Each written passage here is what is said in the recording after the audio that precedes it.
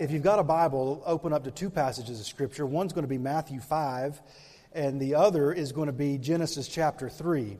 Matthew chapter 5, and then Genesis, the 3rd chapter. One of the great blessings that I've had growing up in the family that I've grown up in is the blessing of laughter. And our home had a whole lot in it. My mom's mom in particular, we called her Granny. One of the things I remember most about her is just she just had a great laugh. I mean, you know when some people laugh, you don't quite know if they're laughing? That was not her. I mean, when she really got going, she passed that on to my mom. And my mom has a great laugh, and my mom brought some humor into our home. We sometimes don't laugh about the same things, but my mom's got a great sense of humor. And I remember all of us family, my mom and my mom's mom, and all at my grandma's house, my granny's house, and we just got the biggest kick out of a comedian. You may remember about 20 years ago, he burst onto the scene and he began to make these really unique observations. He really only had one joke, but it was a pretty good joke. It was the observations under this banner: you might be a redneck if. Now, one of the reasons we found it so funny is because we're full-blooded redneck in my family. Okay, I just want you to know that ahead of time. Got it from both sides. My mom and my dad were full-blooded. And at one point we were sitting at my granny's house, and this comedian, you know, is named Jeff Foxworthy. He's all over the TV now doing something about cakes and whatnot. So anyway, I don't have his voice, so the delivery's not near as good. But he said some things like this: you might be a redneck if you prefer car keys to Q-tips. I thought that was pretty funny. You might be a redneck if you've ever used a weed eater indoors. Or if you use the term over yonder more than once a month. Or if you've ever mowed your grass and found a car. Or if your wife has ever said, "Come move the transmission so I can take a bath." That we could go on, we won't. You can look him up online or whatnot if you want to. But in Matthew chapter 5, Jesus is showing us you might be a Christian if. And then he gives 8 observations. Now a really healthy theology to possess is: what does Jesus say is true of a Christian? Then take what he says and then examine your life and see if those things are true. Bad theology would be take some man-centered traditions, adopt those, and then tell Jesus that you're a Christian. Better idea is to see what he says is true, because he's the one who knows. He's the one who measures. He's the one who knows the heart, who knows what's true when no one else is around. It'd be a tragedy to spend your life saying that you're a Christian, but basing them on things that Jesus never mentioned. So what does he say is true of a Christian? And if you look in Matthew chapter 5, he begins in verse 3. Well, actually, start in verse 1 with me. Seeing the crowds, he went up on the mountain, and when he sat down, his disciples came to him. So just know from the get-go, there's a distinction being made when Jesus is teaching between two groups of people. He sees the crowds, but then his disciples draw near. So if you get the picture, the disciples are drawing near to him by stepping out of the what? The crowds, right? Large group of people are there, yes, but the disciples are the one who draw near to hear what he has to say. And he opened up his mouth and taught them. Who's the them referring to? The disciples. Blessed, here's the first mark, if you know you're a Christian, if. Blessed are the poor in spirit, for theirs is the kingdom of heaven. And as we mentioned last week in the summer Sundays, we're doing a spin-off series talking about the God-centered life. And a God-centered life begins with this statement. That's why we keep coming back to it. So we keep seeing what Jesus says is, blessed are the poor in spirit, theirs is the kingdom. And last week we gave this illustration that we're used to, for example, in an auction, if something's up for bid, the bid goes to who? The highest bidder. If somebody's selling a car, you hear the auction and it starts at $3,000, who's going to get the car? Not the person who bids the first bid, the person who gets the last bid, and the last bid is the highest dollar figure. And Jesus is saying the kingdom of God works the exact opposite. When God says, here's the kingdom of God, And the first person shows up and says, well, I've been a good person my whole life. I've attended church my whole life. I've given to worthy charities my whole life. I've helped other people my whole life. I've done all these good things. The Bible has a name for that person. He's called the rich young ruler. And Jesus looked at him and said, you can't enter the kingdom of heaven. And then you go on down the list and somebody says, well, I haven't lived quite their life, but I've done some things. And then who does the kingdom of God belong to? The person who, when it says, here's the kingdom of God, stands up and says, I have absolutely nothing to offer. Got nothing. Nothing to bring to the table. And that's the person God looks at and says, sold. Yours is the kingdom. Now, it's not that no one has anything to offer. It's that we don't have anything to offer, and Christ has everything to offer. The poor in spirit are those who say, I don't bring anything to the table. I'm trusting Christ. I'm trusting Him for my righteousness. I'm trusting Him for my good works, and so on and so forth. What he's saying in this statement is that there is none so good that they need not be saved, and there are none so bad that they cannot be saved.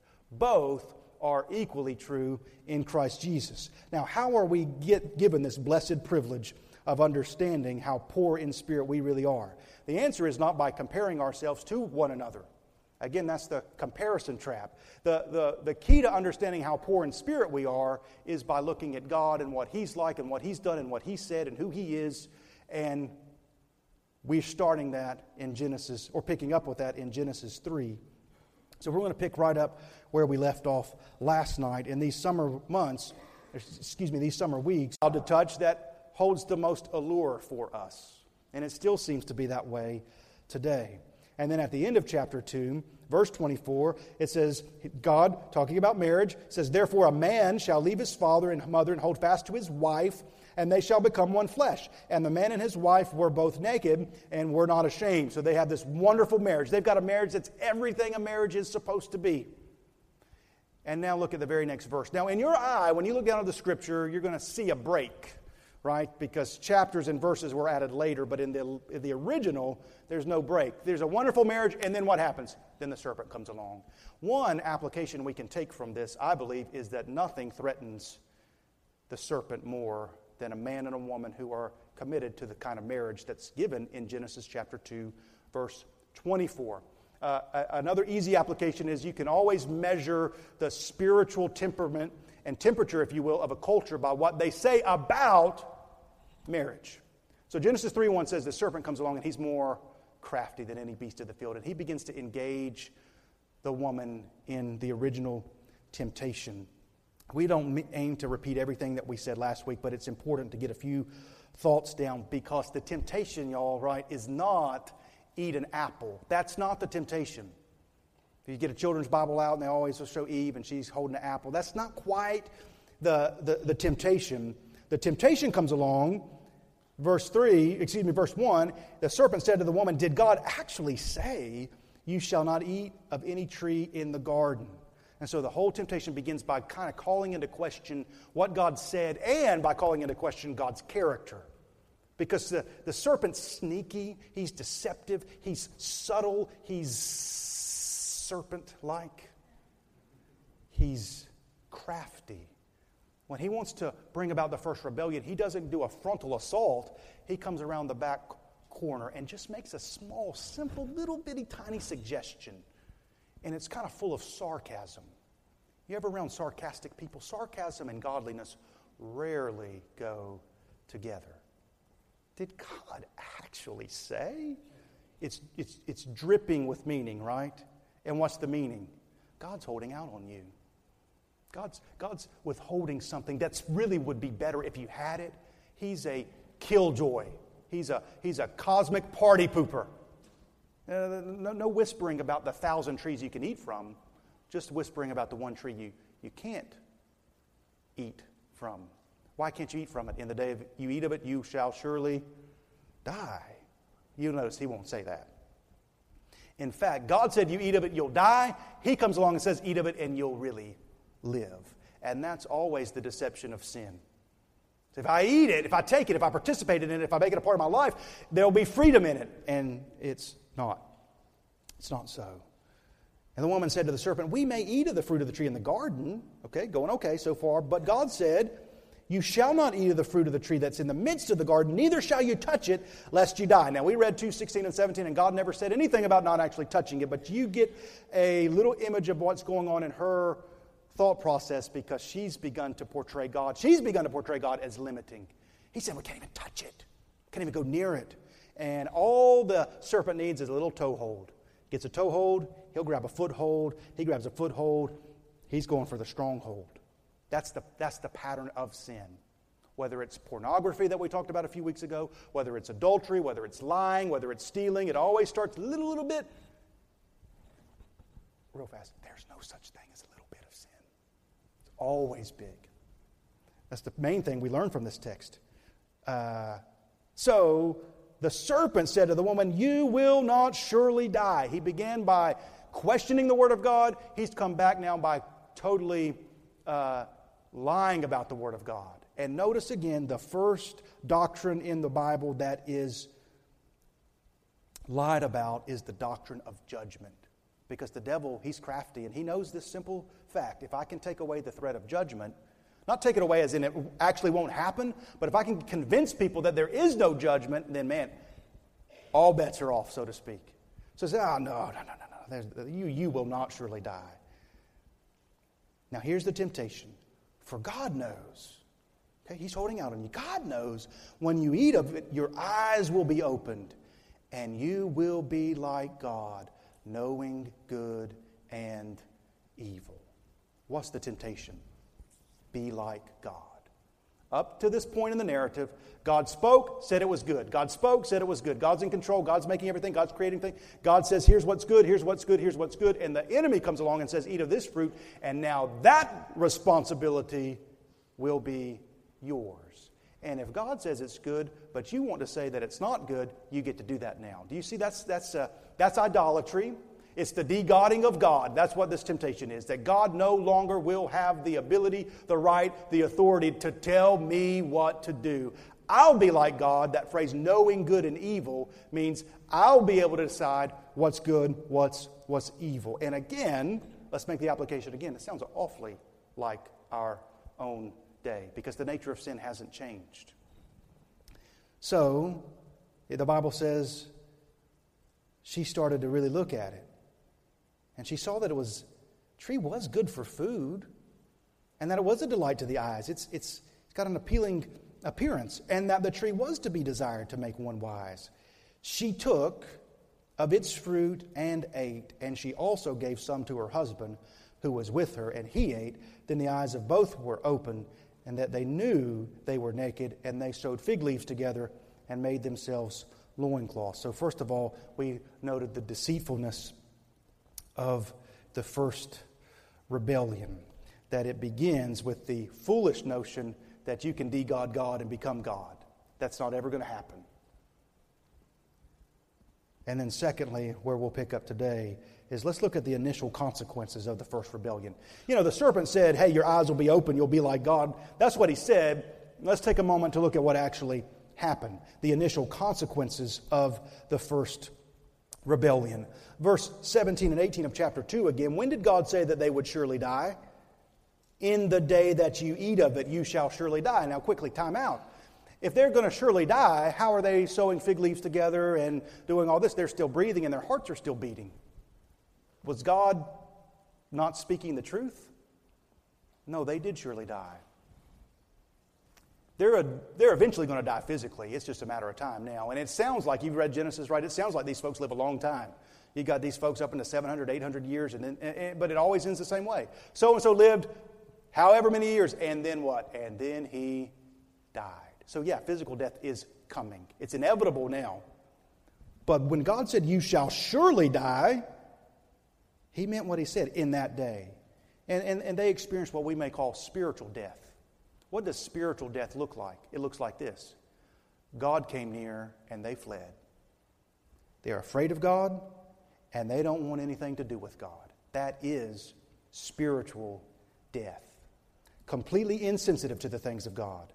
Completely blaming everybody else for all their problems. No responsibility to themselves. So let's just look at a couple of these initial consequences. The first one is spiritual death. Look what happens. Verse 8, and they heard the sound of the Lord God walking in the garden in the cool of the day. And the man and his wife hid themselves from the presence of the Lord God among the trees of the garden.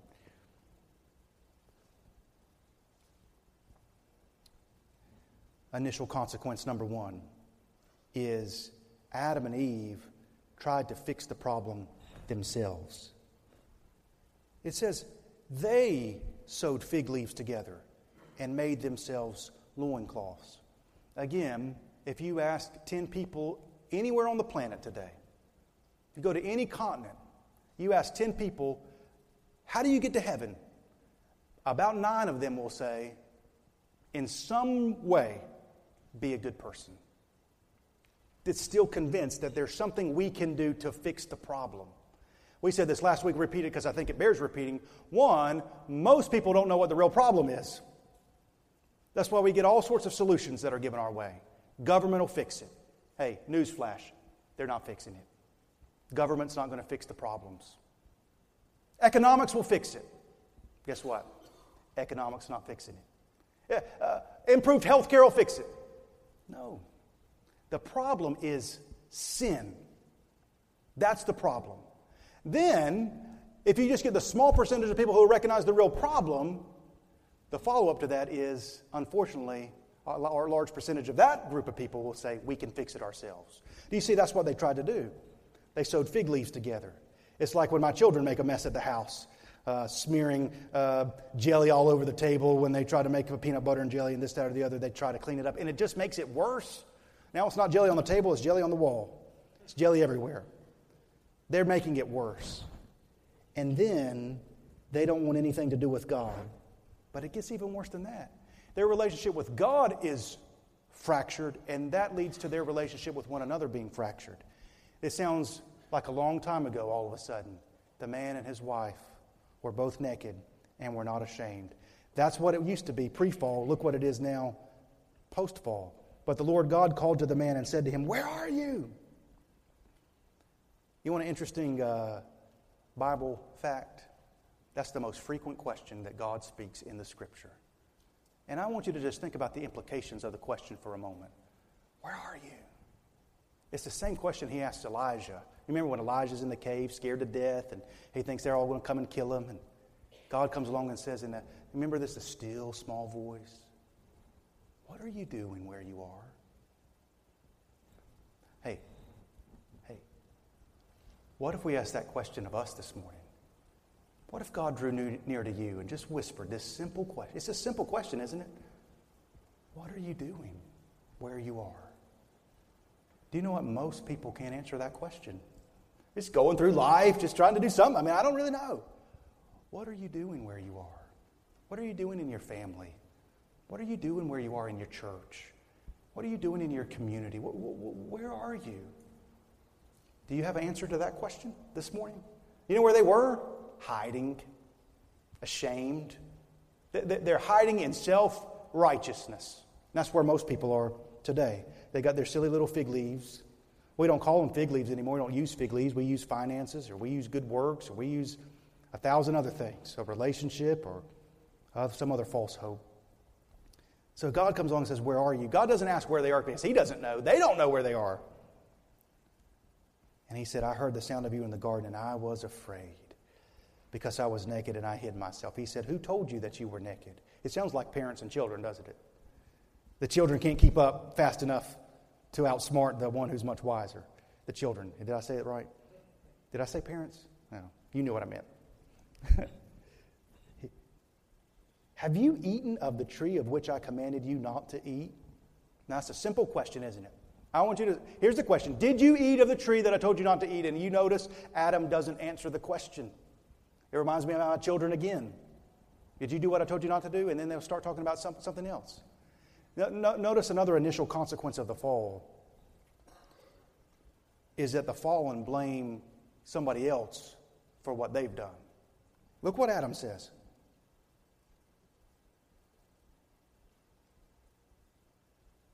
The man said, verse 12, who's speaking? The man. Who does he blame? First two words out of his mouth. What's he say? The woman. Whew. It's getting hot in here, isn't it? Who does the husband blame? His wife. The man will leave his mother and father and hold fast to his wife. That's the picture. Hold fast. Fall, you know what the picture is? He's shoving her away. It's her fault. Here's the picture, pre-fall. The man will hold fast to his wife. Now he's shoving her away. And he begins to say every problem he's got, her fault.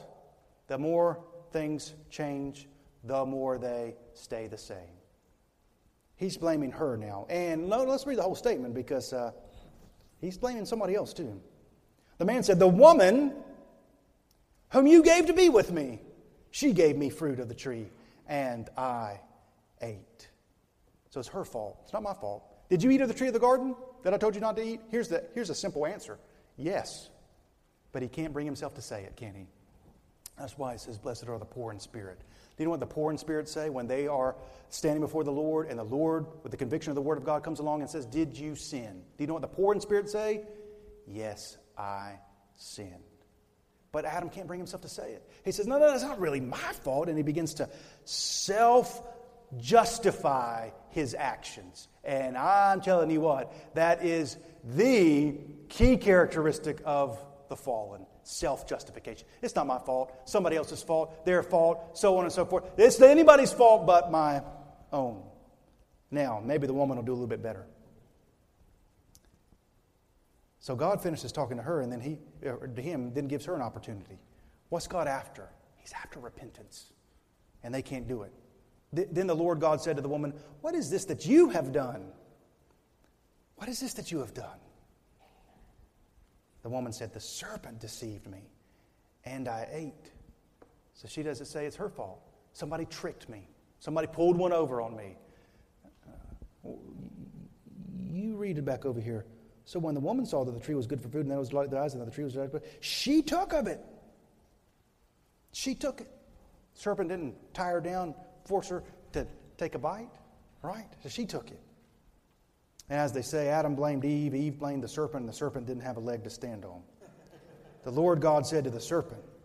So he's going to talk to her. So do you see one of the initial consequences? The initial consequences of the fall. They try to fix it themselves. They blame each other. I mean, it's ruined everything. But do you see in the text an explanation for what's happened? You see it in your own heart, don't we? I know I do. This jump to self-rationalize, self-justify, blame somebody else. And these are the major barriers between us and reconciliation. That's why God's come, by the way. He's come to reconcile them. They just can't bring themselves to be honest. Let's do number 3 quickly. The explicit curses that God pronounces. The explicit curses God pronounces.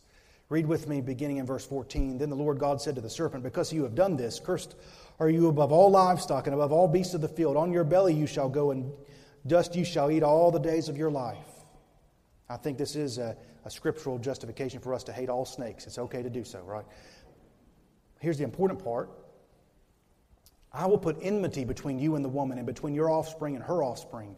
He shall bruise your head, and you shall bruise his heel. To the woman he said, I will surely multiply your pain in childbearing. In pain you shall bring forth children. Your desire shall be for your husband, and he shall rule over you. And to Adam he said, because you have listened to the voice of your wife, and have eaten of the tree of which I commanded you, you shall not eat of it. Cursed it is the ground because of you. In pain you shall eat of it all the days of your life. Thorns and thistles it shall bring forth for you, and you shall eat the plants of the field. By the sweat of your face you shall eat bread, till you return to the ground, for out of it you were taken, for you are dust, and to dust you shall return. The explicit curses that God pronounces. Let's start first of all with the woman, because part of this seems confusing. Part of it's really obvious, and then part of it seems confusing. The obvious part: I will surely multiply your pain in childbearing. In pain you shall bring forth children. I've been in the delivery room 3 times. That's a true statement. It's going to be painful. And less clear part is the next one. It says, your desire shall be for your husband, and he shall rule over you. That's confusing. What does that mean? Well, when you come to interpret Scripture, the wise thing to start with is is there a familiar phrase in the surrounding context that helps you understand what that is saying? And in this case, the answer is, what do you think? Yes, good. Genesis 4:7. God's going to say the very same thing, and what he says to Cain is a little clearer, so when we understand what he says to Cain, we'll be able to go back to what he said to Eve, and it'll be a little bit easier to understand. You remember this is when Cain's offering had been rejected from the Lord. He's not yet murdered Abel. He's kind of hanging in the balance. The anger's raging in his heart. Look what it says, verse 7. God's saying to him, if you do well, will you not be accepted? And if you do not do well, sin is crouching out the door. Listen to the statement. Its desire is for you, but you must rule over it. You see, he says the same thing. So what's he saying? He's telling Cain that there's something going on in his heart. Sin's desire is to be over you, but God says you've got to rule over it. So there's a statement of conflict, tension, animosity. Now go back to Eve's statement. What's God saying? Now, here's how marriage was. Man shall leave his mother and father, hold fast to his wife, the two shall become one, they're naked and unashamed. Here's how it is now. Your desire will be for him. His desire will be to rule over you. So in the fallen world, it's very easy for marriage to just become this unending conflict. Now let me just ask real fast for those who are married and in attendance this morning. How's it going in your house? I'm talking about when nobody else is around. Which of these pictures is it? Is it a Genesis 2:24 picture? Or is it a Genesis 3:16 picture? It says, your desire shall be for your husband. It's talking about this internal desire. I'm going to shoot straight with you. He's saying your desire is going to be to sort of manipulate him, to control him. That's fallen, sinful wife now. Is I'm going to enter this marriage and I'm going to run this show. And then the flip side is, when it says, he shall rule over you, the language is talking about he's got kind of a physical strength. He's stronger physically than you are. And now it's just gonna be sinful, fallen, and not very fun. He's saying marriage needs to be redeemed. He says this is how it's going to be now. And in marriage after marriage after marriage, that's what the scene is. Man will walk in and say, she's trying to control me. And then the wife will walk in and say, he threatens me, or he's trying to control me. Now, does marriage work? Here's the question. Does marriage work by him running the show or her running the show? Answer. It's not going to work either one of those ways. Here's how it works. By both of them submitting and say, you run this show. You do this. See, it's got to be both now. Let's get a little Ephesians 5, Bible teaching. It does say, wives, submit to your husbands as unto the Lord. And then 5 verses later, here's what it says. Husbands, love your wives as Christ loved the church and gave himself up for her. Now, in that picture, who's strong-arming the other? Neither one. They're both submitted unto the Lord. The husband's now going to picture Christ. What does Christ do? He loves his bride, cherishes his bride, protects his bride, provides for his bride. That's what a husband does. And so let me tell you what one great theologian said. He said, if a husband comes along and says that his wife's not being obedient to Ephesians, where it says wives should submit to their husbands as unto the Lord, he's just giving you a confession that he's not been obedient to Ephesians 5, where it says husbands ought to love their wives as Christ loves the church. Marriage has to be redeemed, because here's part of the curse.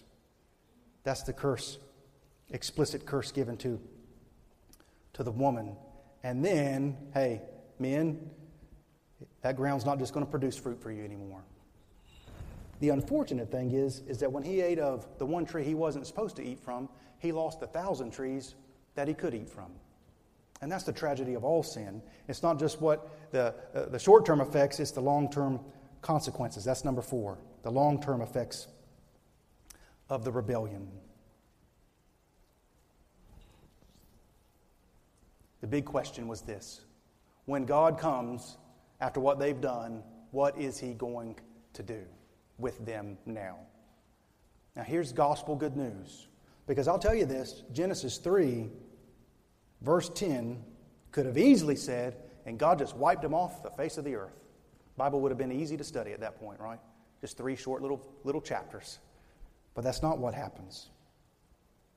Look with me in verse 21. And the Lord God made for Adam and for his wife garments of skins and clothed them. And this starts what's going to continue as we study through the Bible. They're spiritually dead. They got no more spiritual sight. And so from here on out, God's going to have to teach them what they can't see spiritually by giving them object lessons that they can see with their physical eyes that still work but are not going to work eternally. They're spiritually dead. So if God's going to teach them spiritual truth, now we've got to teach them in a physical way. And do you see what object lesson number 1 is? Let's look at it. Verse 21. If you read it carefully, you see the whole gospel here.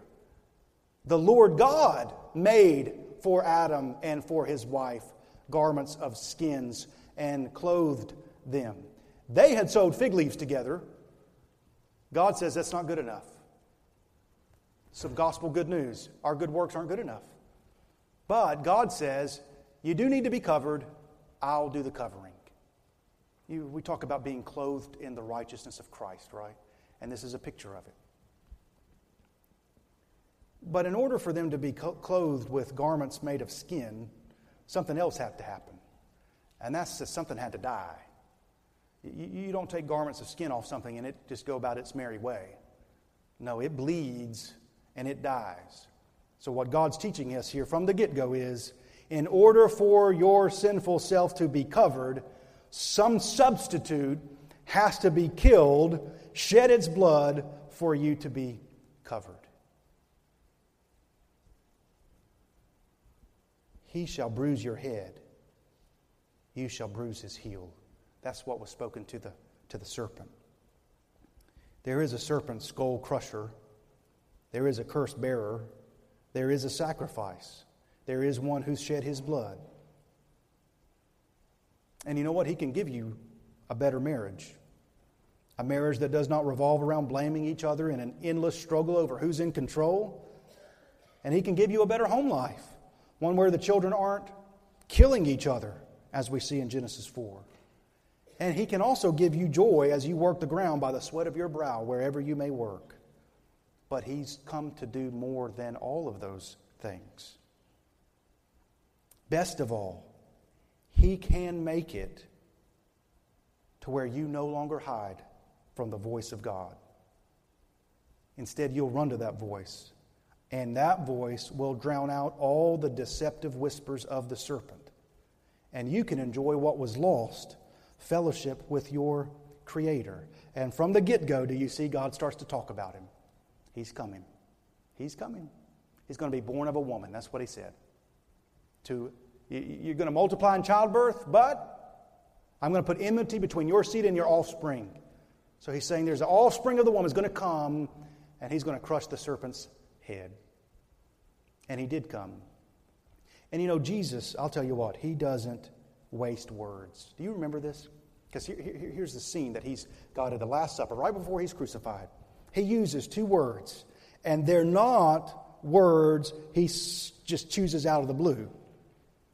He's talking about his body that's going to be crushed. At the Passover feast, at the Last Supper, when the Passover feast, its understanding is changing from Exodus to now Christ and the cross. And he's sitting there with his disciples. And he says, I've longed to sit down and eat this with you. He's been longing from eternity to do this. And then he takes the bread and he says, this is my body. It's crushed for you. And do you remember what he said? 2 words. Take and what? Eat. You remember. He doesn't just choose those words half-heartedly. The woman took the fruit and she ate. So the object lessons are going to continue on down the line to the Last Supper when he says, now this is my body. You take of it and you eat. In order to destroy what Eve had done in the garden. And now, for everybody on the planet, they live either rooted in the garden of rebellion or in the upper room of reconciliation. Christ has come. He's the God who did not crush the rebels. He's the God who was crushed for the rebels. That's the gospel of our salvation. I want you to stand with me, and we're going to pray together. And next week we'll keep up on the storyline about a God who makes His own agreements. Would you bow your heads with me? Ask a simple question before our invitation. Are you a believer in the Lord Jesus Christ? Have you put your faith and your trust in Him? Are the things that He says are true for a Christian's life true in your life? And the first clear marker we get is blessed are the poor in spirit. When I ask a question, how do you know you're going to go to heaven? What is your answer? I don't want to put words into your mouth, but according to the Scripture, the answer should sound something like this. I'm going to be with God in heaven for eternity on the basis of absolutely no merit of my own. Not my good works, but on the basis of my faith in Jesus. That His death on the cross purchased my redemption. Instead of God crushing Adam and Eve and all their descendants, He crushed Christ as punishment for the rebellion, even though He was totally innocent. And now I believe, to use the metaphor of Genesis 3, the Lord God has covered me. By the Lamb of God's death, I'm covered by the righteousness of Christ. Father, I pray in Jesus' name that You'd use the Word of God to convince us of the truth of what You're like, who You are, what You require, so it will be blessedly obvious to us that we are poor in spirit, but rich in Christ. Use this time of invitation for us to think carefully about vitally important things. I pray in Jesus' name. Amen.